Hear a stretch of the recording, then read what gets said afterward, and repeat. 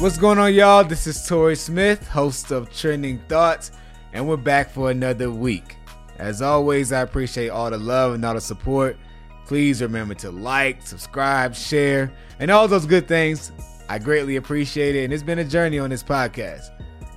I remember when I first started out, I was online trying to find different companies, different people that could help me with this process, and I was able to get introduced to now a good friend of mine, Adam Vasquez from Herd Pods, who helped me put this thing together. And so now he's a huge Philly fan. He's from outside the Philadelphia area.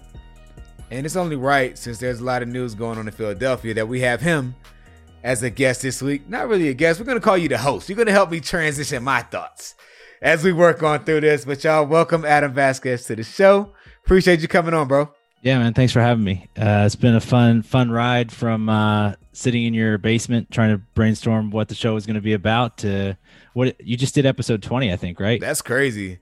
20, that's 20 even with the huge break in there. So I don't even know how. It's crazy how everything's going, but it's been fun, and I appreciate what y'all do for me. And now even watching my son, he wants to join in. So y'all are adding to the fun, man. It's been a great process. We met before quarantine, but as we've progressed and learned more, I've really enjoyed it, and I've been able to connect with a lot of people as well. So I appreciate your company and what y'all do for me. Of course. And I'm glad we're doing this weekend. It feels like an appropriate weekend to do it. I was thinking about it because I think this week had more important football games than maybe any other week before, with like Super Wild Card and College National Championship and all that. Like, it just all fell together in the same 7-day period. It did. You have the playoffs coming. You have your city, your team, the Eagles. You have my first love, the Baltimore Ravens. A lot of good things going on here, man. And as you know, this is Trending Thoughts. We talk about what's trending in my world and the real world. And let's get straight to the wild card. Yeah. So what'd you think about it? Obviously, they had the extra games both Saturday and Sunday. But I guess first, as a fan, like, what did you obviously it's a full slate. Did you like that? Man, I did. I enjoyed it. I spent a lot of time with my family watching it, and I like the fact that extra game is there.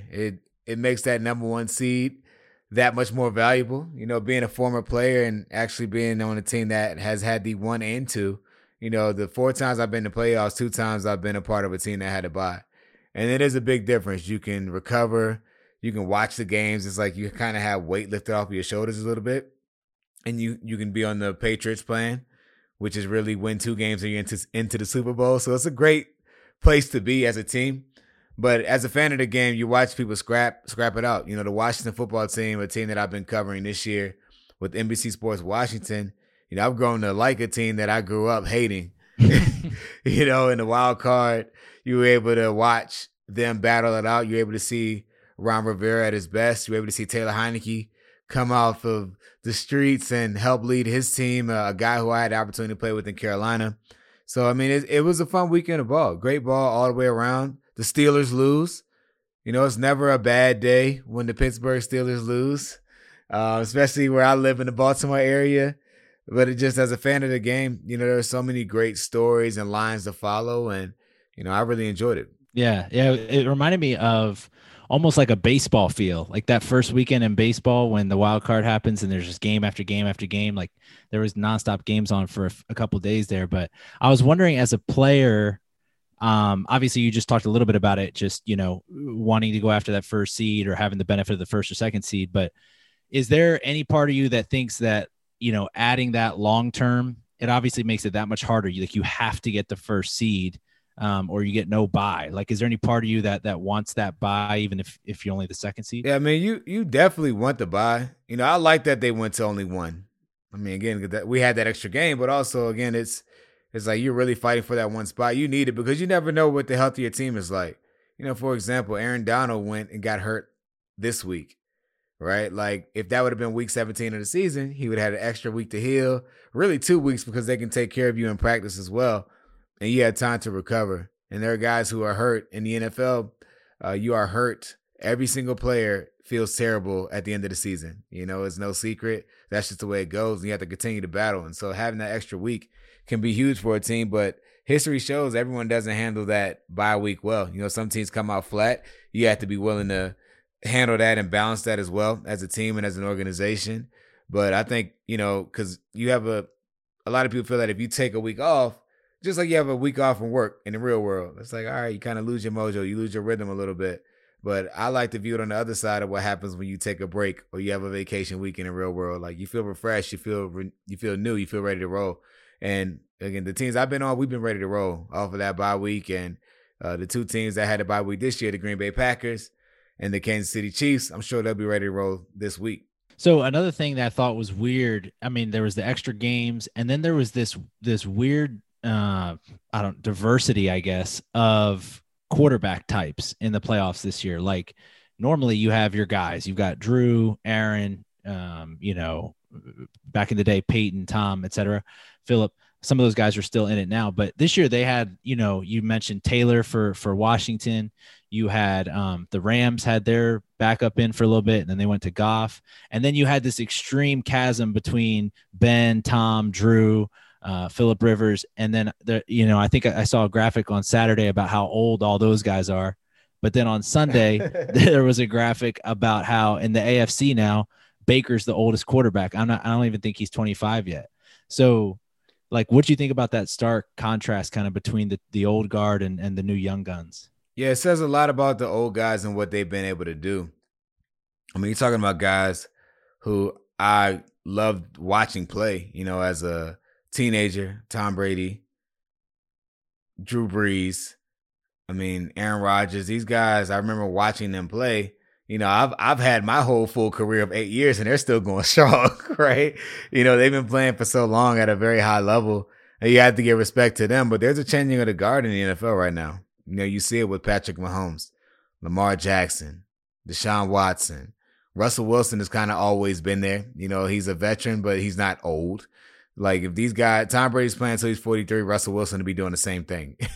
So it's a changing of the guard. There's a lot of talent right now and really a new wave. They're proving that you don't have to be this prototype pro style quarterback. You can win with mobility. You can win with a completely different style of offense like the Baltimore Ravens. And I'm loving the direction that the NFL is headed right now. And there are some great faces and great leaders that are making it happen. Yeah, I know you're excited about that Ravens win. You want to talk about that probably most importantly from the wild card. But first thing I wanted to ask you about with it was I saw a lot of chatter. I saw you talk about it, about this new rivalry between Tennessee and Baltimore. But you said it wasn't as big of a thing when you were playing, right? Yeah, I consider it a new rivalry. Technically I'm dead wrong in that because, you had the historical meaning behind it with Ray Lewis and Eddie George and when the Baltimore Ravens were in the AFC Central, I believe. But now, for older folks that are like, hold, it's been a rivalry, it's a renewed rivalry. Well, I've never heard of a rivalry that really dies out and then comes back. It can't be a true rivalry. You could have had some beef for a couple of years. But when you play the team 3 times in really less than a year or so, and then you play twice in the playoffs, that's a big deal. And then it's bad blood. It's not your typical, hey, this is a local team rivalry. You're talking about 2 head coaches of their teams that are going to be there for a while. And that can build and that can be strong. And I love it. I'm in Baltimore, there will never be a rivalry that tops the Pittsburgh Steelers. But as a fan of the game and watching what's gone on the past year or so, you love it. And I remember watching them stomp on the logo and watching, the Titans do it first earlier this year, just to show their dominance. And, that stuff is, to me, it may not be the most mature thing to say, especially according to my big brother, Ed Reed. But I feel like, sometimes you got to let people know. You got to talk. You got to put it out there. But Ed Reed said the Ravens should win with class.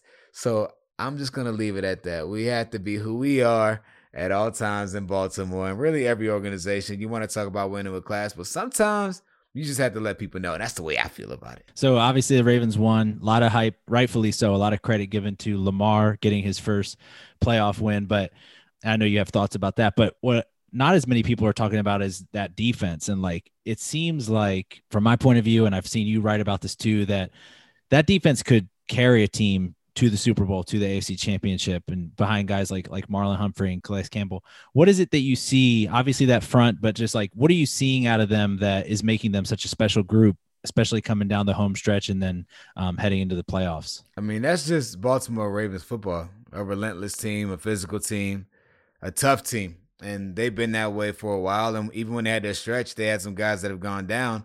And you mentioned the bye week and how important that is. You're watching what it looks like with a team that is healthy at the right time. They didn't get a bye week, so they're not as fresh as other teams, but they got healthy at the right time. And those are the more dangerous teams in this league. You're talking about a team that's essentially been playing playoff games for the past 5 weeks as they went on this run to make it to the playoffs. And, they're built for a run right now. This is a team that can win a Super Bowl, has the ability, has the leadership, has everything there. Obviously I lean towards the Baltimore Ravens in this playoffs right now. I would love for them to bring another Lombardi to the city, but they have everything that you need to get it done. So it's not just being a fanboy or, sticking with the family, but, this is an organization that has the ability to get it done, and you're watching a team that is very hot right now. Remind you of any other Raven teams? For sure. Absolutely. In 2012, when we had some struggles throughout the season and, people were questioning who we were. We had a lot of injuries. Guys got healthy around the right time, and we got hot at the end of the year. We just rolled on through the playoffs. Now it was a dramatic game in there in Denver with the Mile High Miracle, which I'll talk about with Jacoby Jones next week. But that season really was just about overcoming adversity. Guys getting hurt and dealing with losses. Personally, a loss in my own family, with losing my brother. And this is a team that has experienced a lot of losses injury-wise this year, literally playing during the pandemic like so many other teams. And they just continue to push forward. And now look where they are. They're in position. They have everything they want right in front of them. Now, it's not going to be easy going to Buffalo. But, again, this is a team that has the ability to win in any situation.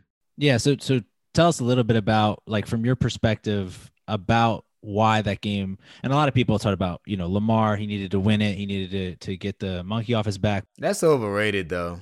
I felt like, he's only his, third year as a starter? Is it third? Yeah, it's 2.5 years. He's been starting 2.5 years.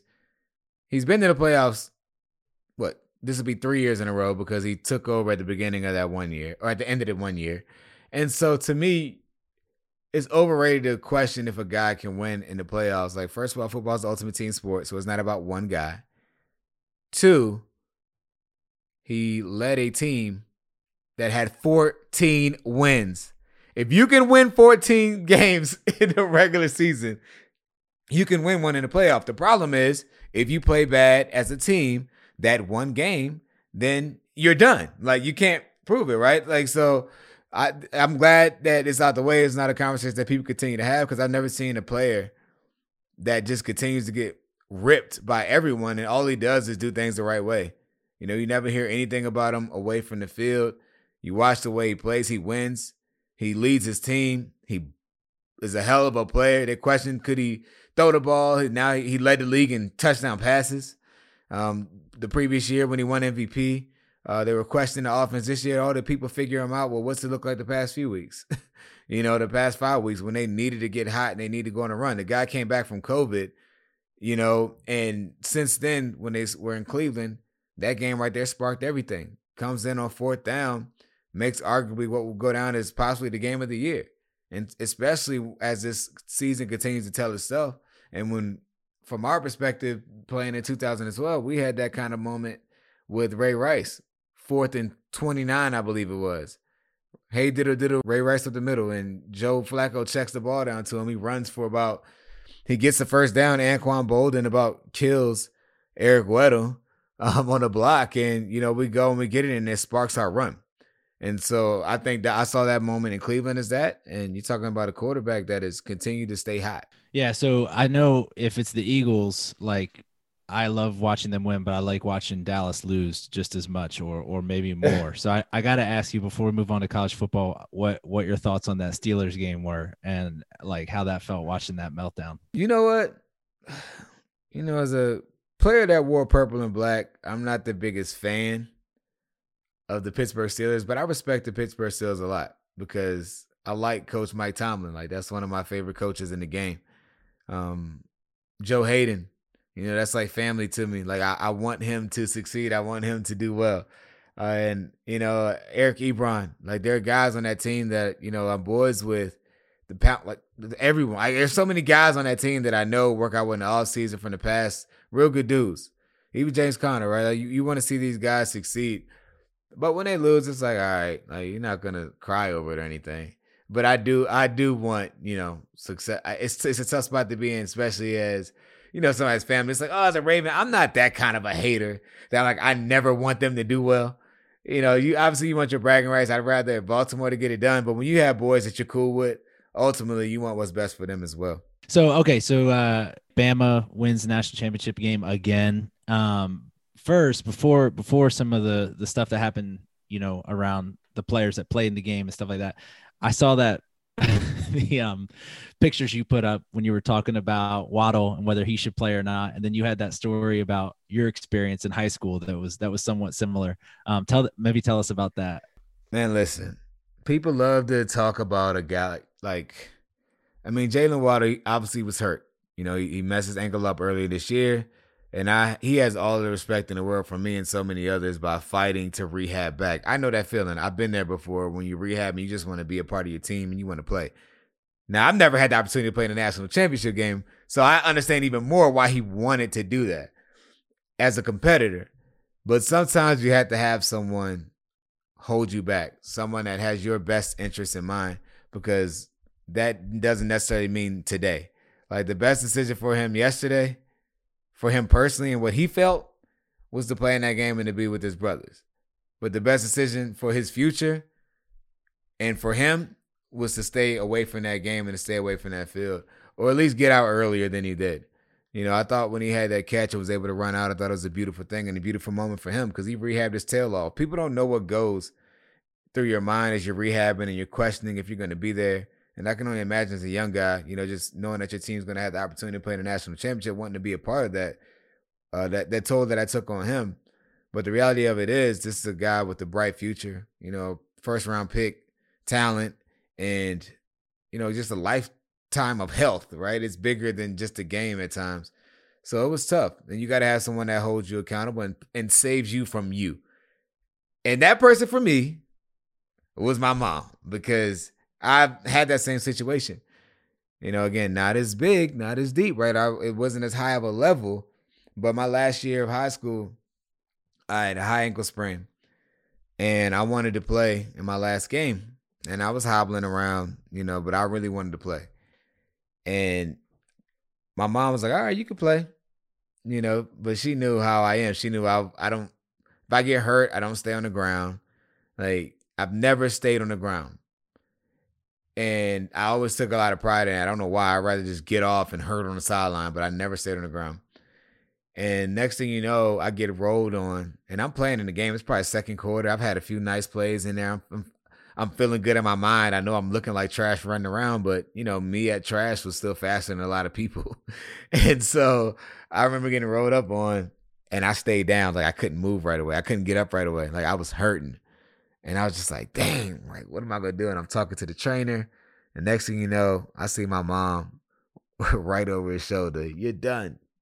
She was like, no, you're done. You're done. And she was letting me have it. She was cussing me out all the way across that field. You're not doing this. You're done. You're messing up your future. Da-da-da. And like, I didn't want to hear anything she's saying. Like, I posted the pictures of her lighting me up going off the field. But the reality of it is, and then I even posted a picture of me crying at the end. Like, I wasn't crying because I was hurting. I was crying because I realized that it was over. It was done. Like, she's telling me what I know is really right, and I didn't want to accept it. Yeah, she had my helmet and all to make sure I didn't go back in, and it was the right decision. So I told her that later on. But when you're in the moment, you don't realize it. You just want to go out there and play with your teammates. You want to go out there and have fun. And again, we all need someone that can help hold us accountable for our actions.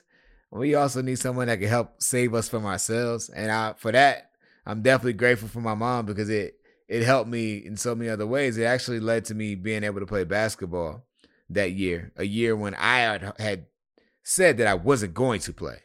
I said going into my senior year, I wasn't going to play because I broke my leg my junior year playing basketball, and I wasn't going to do it.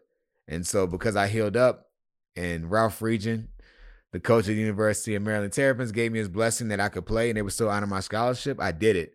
But if I was dealing with the high ankle injury, that probably would have been worse if I would have continued to play, and I probably would have never even played my last year. It's a great, if you haven't seen the pictures on Tori's Twitter, you can just see the intensity on his mom. They're awesome. Yeah, she's going off. She's probably, you can see, if you look real close, you can probably see some blood vessels that are popped in that picture.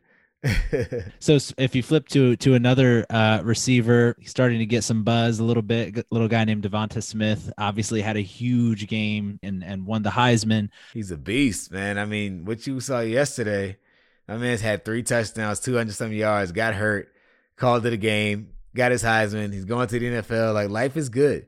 He's talking about a very talented guy, has a lot of hype, and he continued to perform. You win the Heisman, and then you go and have 200-something yards and 3 touchdowns as a receiver. Like, come on, man. Oh, my. In a half. If he didn't get hurt, he would have had over 300 yards, guaranteed. And, he's a heck of a player. He has a bright future ahead of him. And, I can't wait to see how he does. Whenever you see a guy that's that talented, he's not that talented just because he's gifted. He's in Alabama. Like, they work. They're pros there. They're already pros. They already prepare like pros.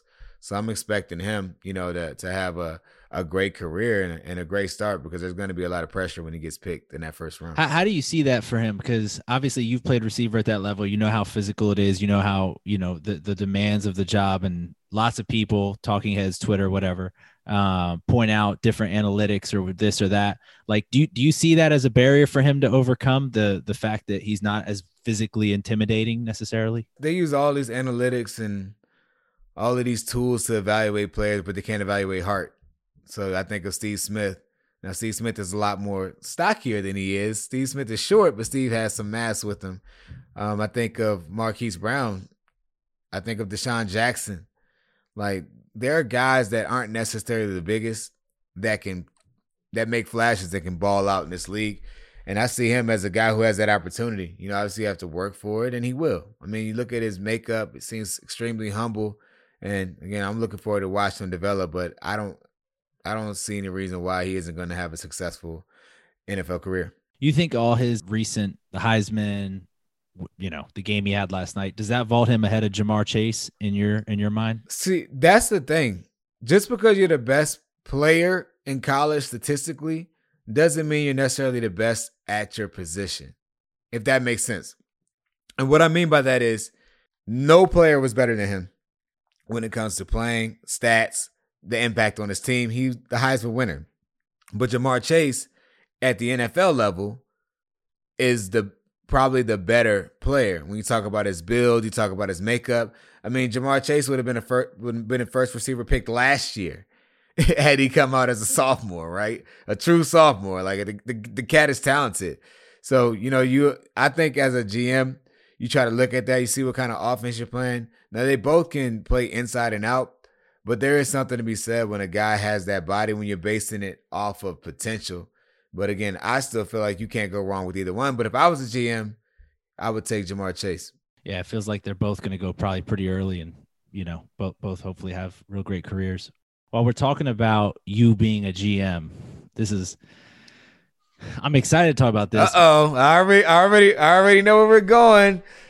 I already know where we're going. So, my birds, it's been a rough go for us this year. And all over the map, it's just been tough from the controversy in the draft all the way through the actual season. And obviously now the offseason seems like it's going to follow suit in terms of up and down. I guess let's start with Doug. So Doug's gone, which seems crazy.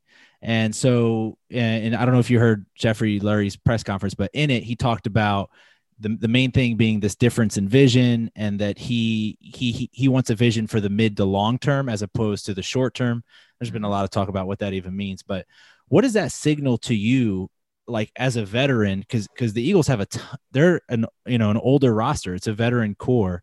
Like, what does that signal to the players on the team when the owner's talking about something like that? See, I think that's a perfect example of everyone isn't built to be the CEO because you have to make decisions for now and going into the future. But before we dive into that, I want to, wish the best to Coach Peterson because he's a damn good coach. He's arguably the best coach on the market. I mean, name a coach. Everyone wants to hire a coach based on their potential, but you aren't going to be able to find a coach that was in the playoffs 3 out of the last 4 years and won a Super Bowl. I mean, you just aren't. So he knows what he's doing. He's an excellent coach, and he knows how to put together a staff as well. But things have been rough in Philly the past couple of years, and it's not just on one player.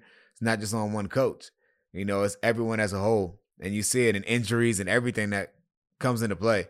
But with Philadelphia, and speaking from Mr. Lurie's perspective, you have to have things that align and things that you're comfortable with.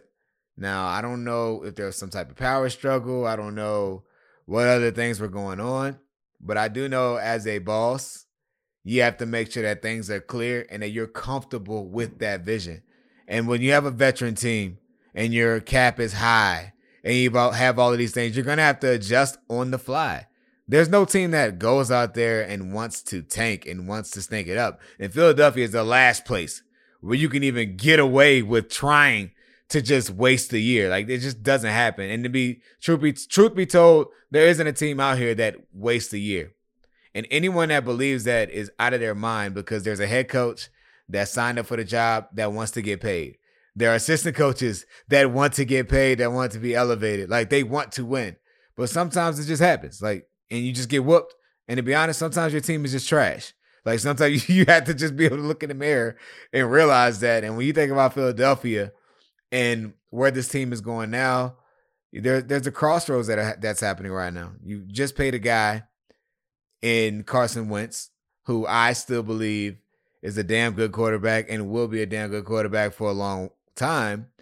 And you also have a very talented quarterback behind him in Jalen Hurts. There's a controversy there. So I think when you hear vision, when you hear short term, when you hear long term, I think that's a part of it as well.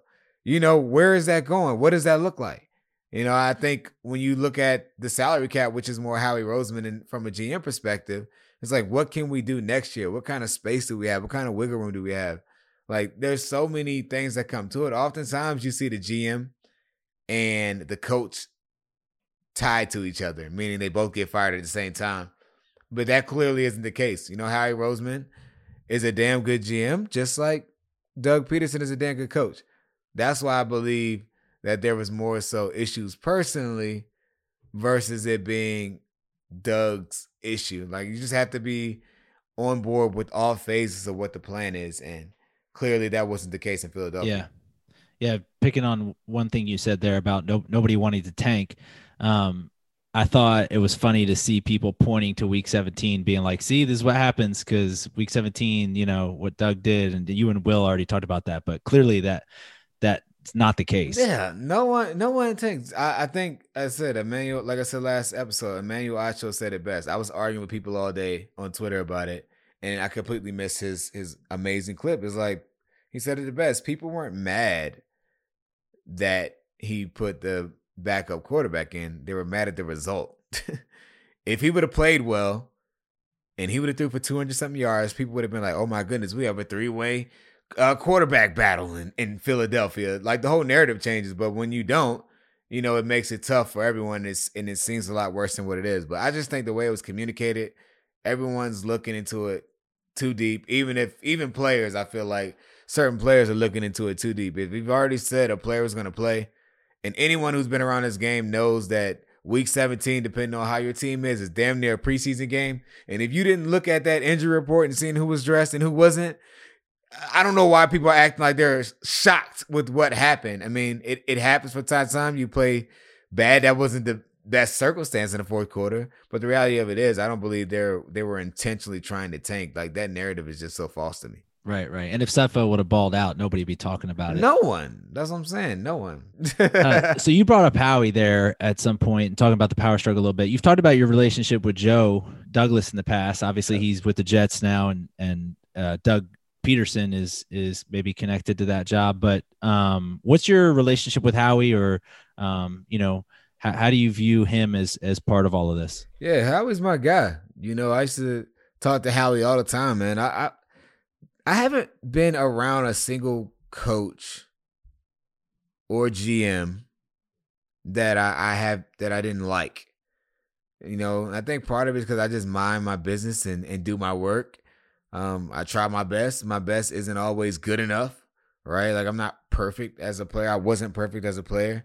But the reality of it is I always respected everyone for who they were in their position, and I always tried to give my best.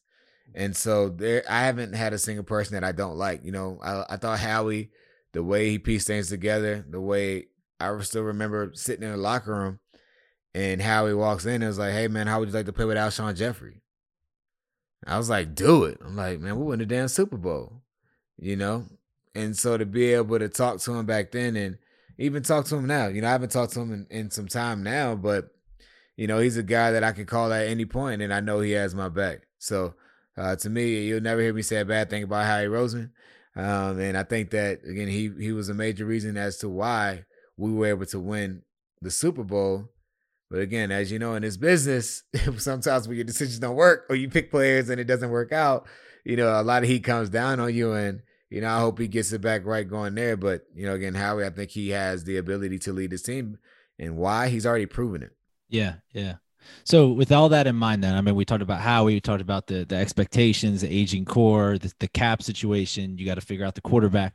Lots of people. I mean, I'm so tired of hearing about it, but everybody on Twitter, talking heads, talking about how undesirable this job is going to be and how, they're not going to be able to attract a top candidate, et cetera, et cetera.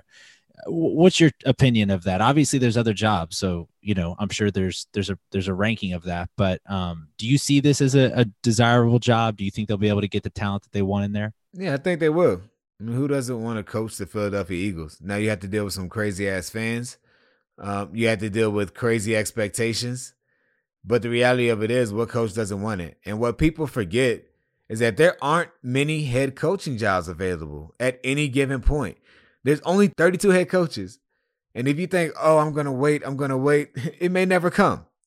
And so when you think about the way an organization is run, the Eagles are in the top 5 when it comes to best run organizations. Now, someone may look at, well, how the hell does they let their great coach go? Like, I'd be looking like, what coach is going to look at that and say, man, if they let a coach go that won a Super Bowl 4 years ago, why the hell would I go there? Like, and I don't buy that. Clearly there were some challenges there, and people in that league talk, and coaches, they talk to be able to figure out what it is and what they're comfortable with. But Philadelphia is definitely a desirable place for a coach. And as you know, as a Philadelphia fan, when you're doing well and the effort's there, they love you. Now, I will say this, the Philadelphia Eagles fans are very spoiled in a sense because they've had some great seasons. Maybe not as many Super Bowl rings, obviously, as you like, but there have been some great seasons and some great teams there. So you always have that high expectation, but that same expectation should still be there regardless. I don't care how old the team is. I don't care how young the team is. And the reality of it is that fan base is going to let you know, period. But I think as a coach, why wouldn't you want to be there? You have Carson Wentz there. You have Jalen Hurts there. You have Fletcher Cox anchoring the middle of the defense. There's so many talented players there that you can still have a window now to try to go and win a ring as soon as you get in. But the reality of it is, guys age in this league. The salary cap changes, and you have to be able to adjust with that on the fly. So whoever takes this job in Philadelphia, and again, you talking about an owner that mentioned a long-term vision, they have to be comfortable knowing that they have some time to get it right. And I think that Mr. Lurie, as a leader that thinks ahead, will be more comfortable giving them that opportunity. Yeah, speaking for the fans that are crazy, and there's a loud minority, I feel like, that get a lot of attention. But I was just arguing with a younger fan the other day in my family about this, because if you're my age, 30 years old or maybe a little older, you remember some of the bad days, you know, and really for the past 20 some years, like you said, they have been in the top five. I mean, we don't have as many Super Bowls as other organizations, but like we've been to NFC championships, we've been to playoffs all the time. So definitely we've been spoiled, especially compared to a lot of the teams in division. With all that being said, you've had coaches from offense, defense, special teams, obviously in Baltimore there. What do you see, you know, as pertinent in the background of a coach that you might hire if you're a team? Is it important in today's game that you have to be from the offensive side of the ball, or what do you see as those values? I think the biggest value just have to be able to have a great leader. You know, the head coach is the guy that, one, they have to be able to bring in a great staff, because the head coach is only as good as the staff that's under him. You know, if you watch the day-to-day operations of a head coach, the head coach can't coach the defense and the offense. It just doesn't happen. They kind of just know a little bit of everything. And I've been around some coaches that know absolutely nothing about the side of the ball that they did not coach. Meaning that you're like, oh, do you get an offensive coach? Well, that cat probably doesn't know a single thing about defense. And then you have, oh, I have a defensive coach. Well, offense, when it comes to terminology, he can tell you what's going on about what he sees, but he doesn't know it like that. And so you have to be able to bring in coaching staff that the players believe in. They have to make sure that the players feel like it wasn't something that was just thrown together. So to me, I think too often people look at new coaches or hot coaches as they're the savior. Like I view every coach the same. You know, what are you going to do when you get there? Because you can't anticipate. Football isn't rocket science, right? No one's inventing anything magically new. So you have to find the best people to try to help lead. And then that just tends to stick, because when you create that culture, from what I've seen more so than anything else, if you have a great organization and you establish a great culture, that gives you the greatest chance, because then you have guys who are working extremely hard. You become a destination that players want to be, and you have the opportunity to go out there and win with coaches because of that knowledge.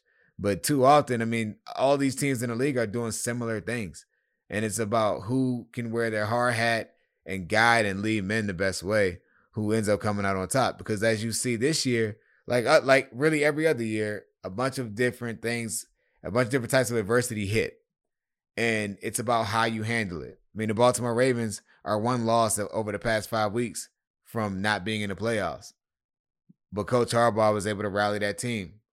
Right? It comes to it. The Cleveland Browns played without their coach, without coaches, right? And they were able to rally behind each other because of the culture of what they built.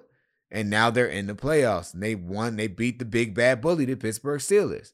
So, I mean, it's about culture and the person and the way they lead. Even look at the Giants, right? Their coach was a special teams coordinator. And you're watching him and the way he leads there, even though I completely disagree with what he said about what happened in Philadelphia and his saltiness about not making the playoffs. He's a damn good leader of men. And even the comment that he said is a very strong comment for the culture that he's trying to establish. You know the deal there. Even though I think it's BS, that's the culture that he's building in his team, and you have to respect it. And so that goes so much as anything else, because I can tell you, as a player in this league, players talk as well. And you can tell when a guy is sincere when they're not. Coaches talk. You can tell when a guy is fake for the cameras and how they are behind it. And so you have to be behind closed doors. So you have to be able to establish that and have a guy that's going to lead your team the right way. Cool. So Jeffrey calls you tomorrow because he's like, Tori, we got to get the magic back in the bottle. You were here when we did it right. I need you to step up and, make another huge catch like you did in the NFC Championship game. But this time it's for the organization. Who are you picking as head coach for the Birds? Well, if you have Eric Bieniemy, you have to get him. You talking about a team with Carson Wentz, if you can save that relationship and everything's okay. Yeah, I think you can. I think you can. I mean, Carson's not a guy, and again, I want to be clear before someone takes my words and run with it. I haven't asked him anything. I never asked him about trade. I never asked him about anything. But I know he's a guy that can handle adversity. He's a guy that is willing to work through problems, and he's not a quitter.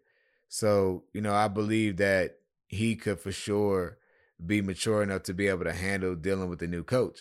I also, as a player, can understand if he said, you know what, I need to change the scenery, right? Like, and one isn't greater than the other. Like, one doesn't make him weak, one doesn't make him strong.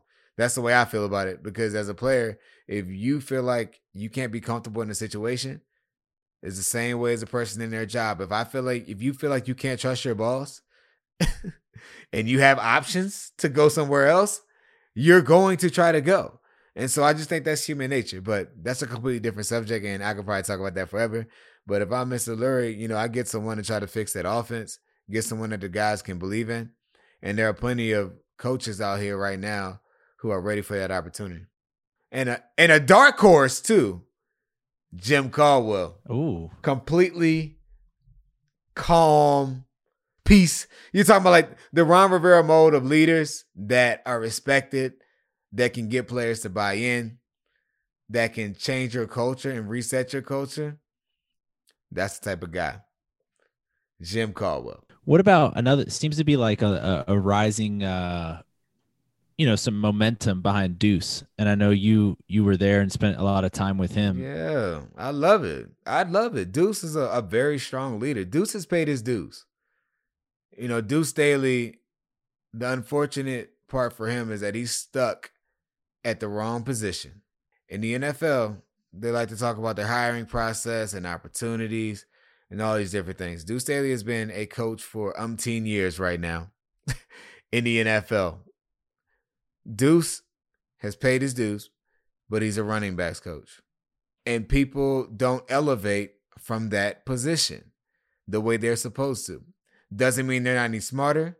Doesn't mean they're any dumber. They just aren't in that same pipeline. The people who get hired from the offensive side of the ball are the quarterback coaches, the receiver coaches, the running back coaches, and the tight end coaches. Tight ends maybe, I guess. But receivers, coaches, and running back coaches, they are at the bottom of the totem pole. So it's harder for them to move up. I mean, you're talking about Sean McVay, and he's barely older than me. And then you have Joe Brady in Carolina. He's already had a head coaching interview. I think I'm older than him. Right? So they haven't coached as long as Deuce.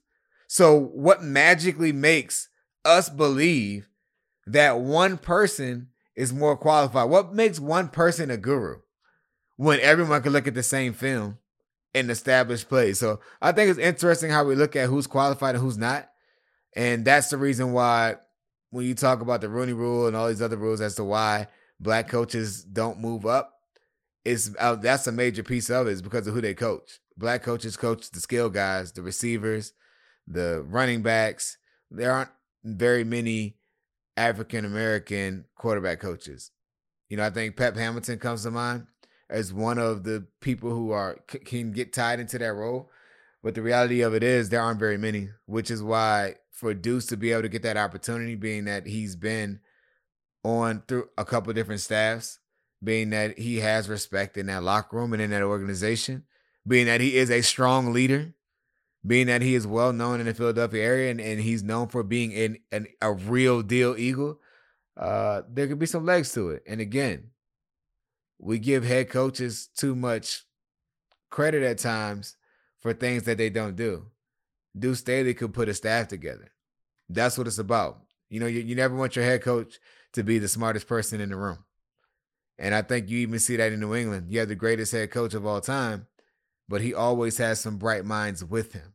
And I think that there's no reason why Deuce Staley wouldn't be able to do the exact same thing. Yeah, I've seen, it's been cool to see a lot of the guys who either are on the team or like you and Malcolm or other people who have recently been on the team come out and support him too. So that was just interesting. You have to, man. I mean, he's a damn good leader, man. Get you fired up, work extremely hard. He's going to hold you accountable. And that's what you want out of a coach. And you respect it because he's done it and because he's going to bring his hard hat each and every day. And again, as a player, that's all you can ask for. Well, thankfully, that was a low point for me, but we get to have a whole new round of good games this weekend. And I'm excited to watch that, see what storylines shake out. And yeah, man, appreciate you having me on here. Yeah, I appreciate you coming on. So next week I'm getting my brother Jacoby Jones on here, but I like this vibe, Adam, man. I like this vibe. Go ahead. We can just talk ball, have you help we transition on through these things and flip the road. I felt like you were the host today. I liked it. I enjoyed it. We had to mix it up on the podcast and cover some ground, but we'll catch y'all next week. Loud and goofy Jacoby Jones, Mr. 108, will be on the show. Y'all enjoy the games this week. Peace.